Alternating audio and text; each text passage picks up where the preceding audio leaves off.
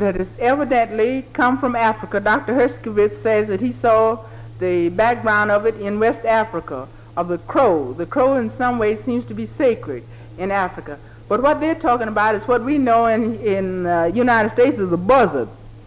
And the buzzard comes to get something to eat, and they are talking about it, and they dance it. And one person gets in the center and imitates the buzzard. And they say, and the rest of them form the background.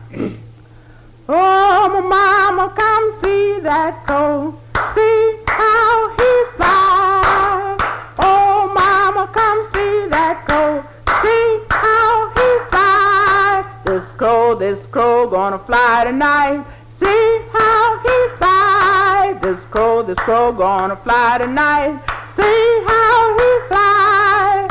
Oh, my mama, come see that crow. See how he flies.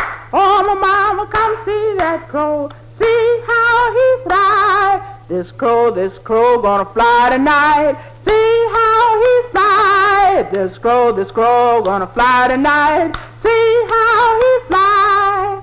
Oh, my mama, come see that crow. Caw! Oh, mama, come see that crow. Caw! Oh, my mama, come see that crow.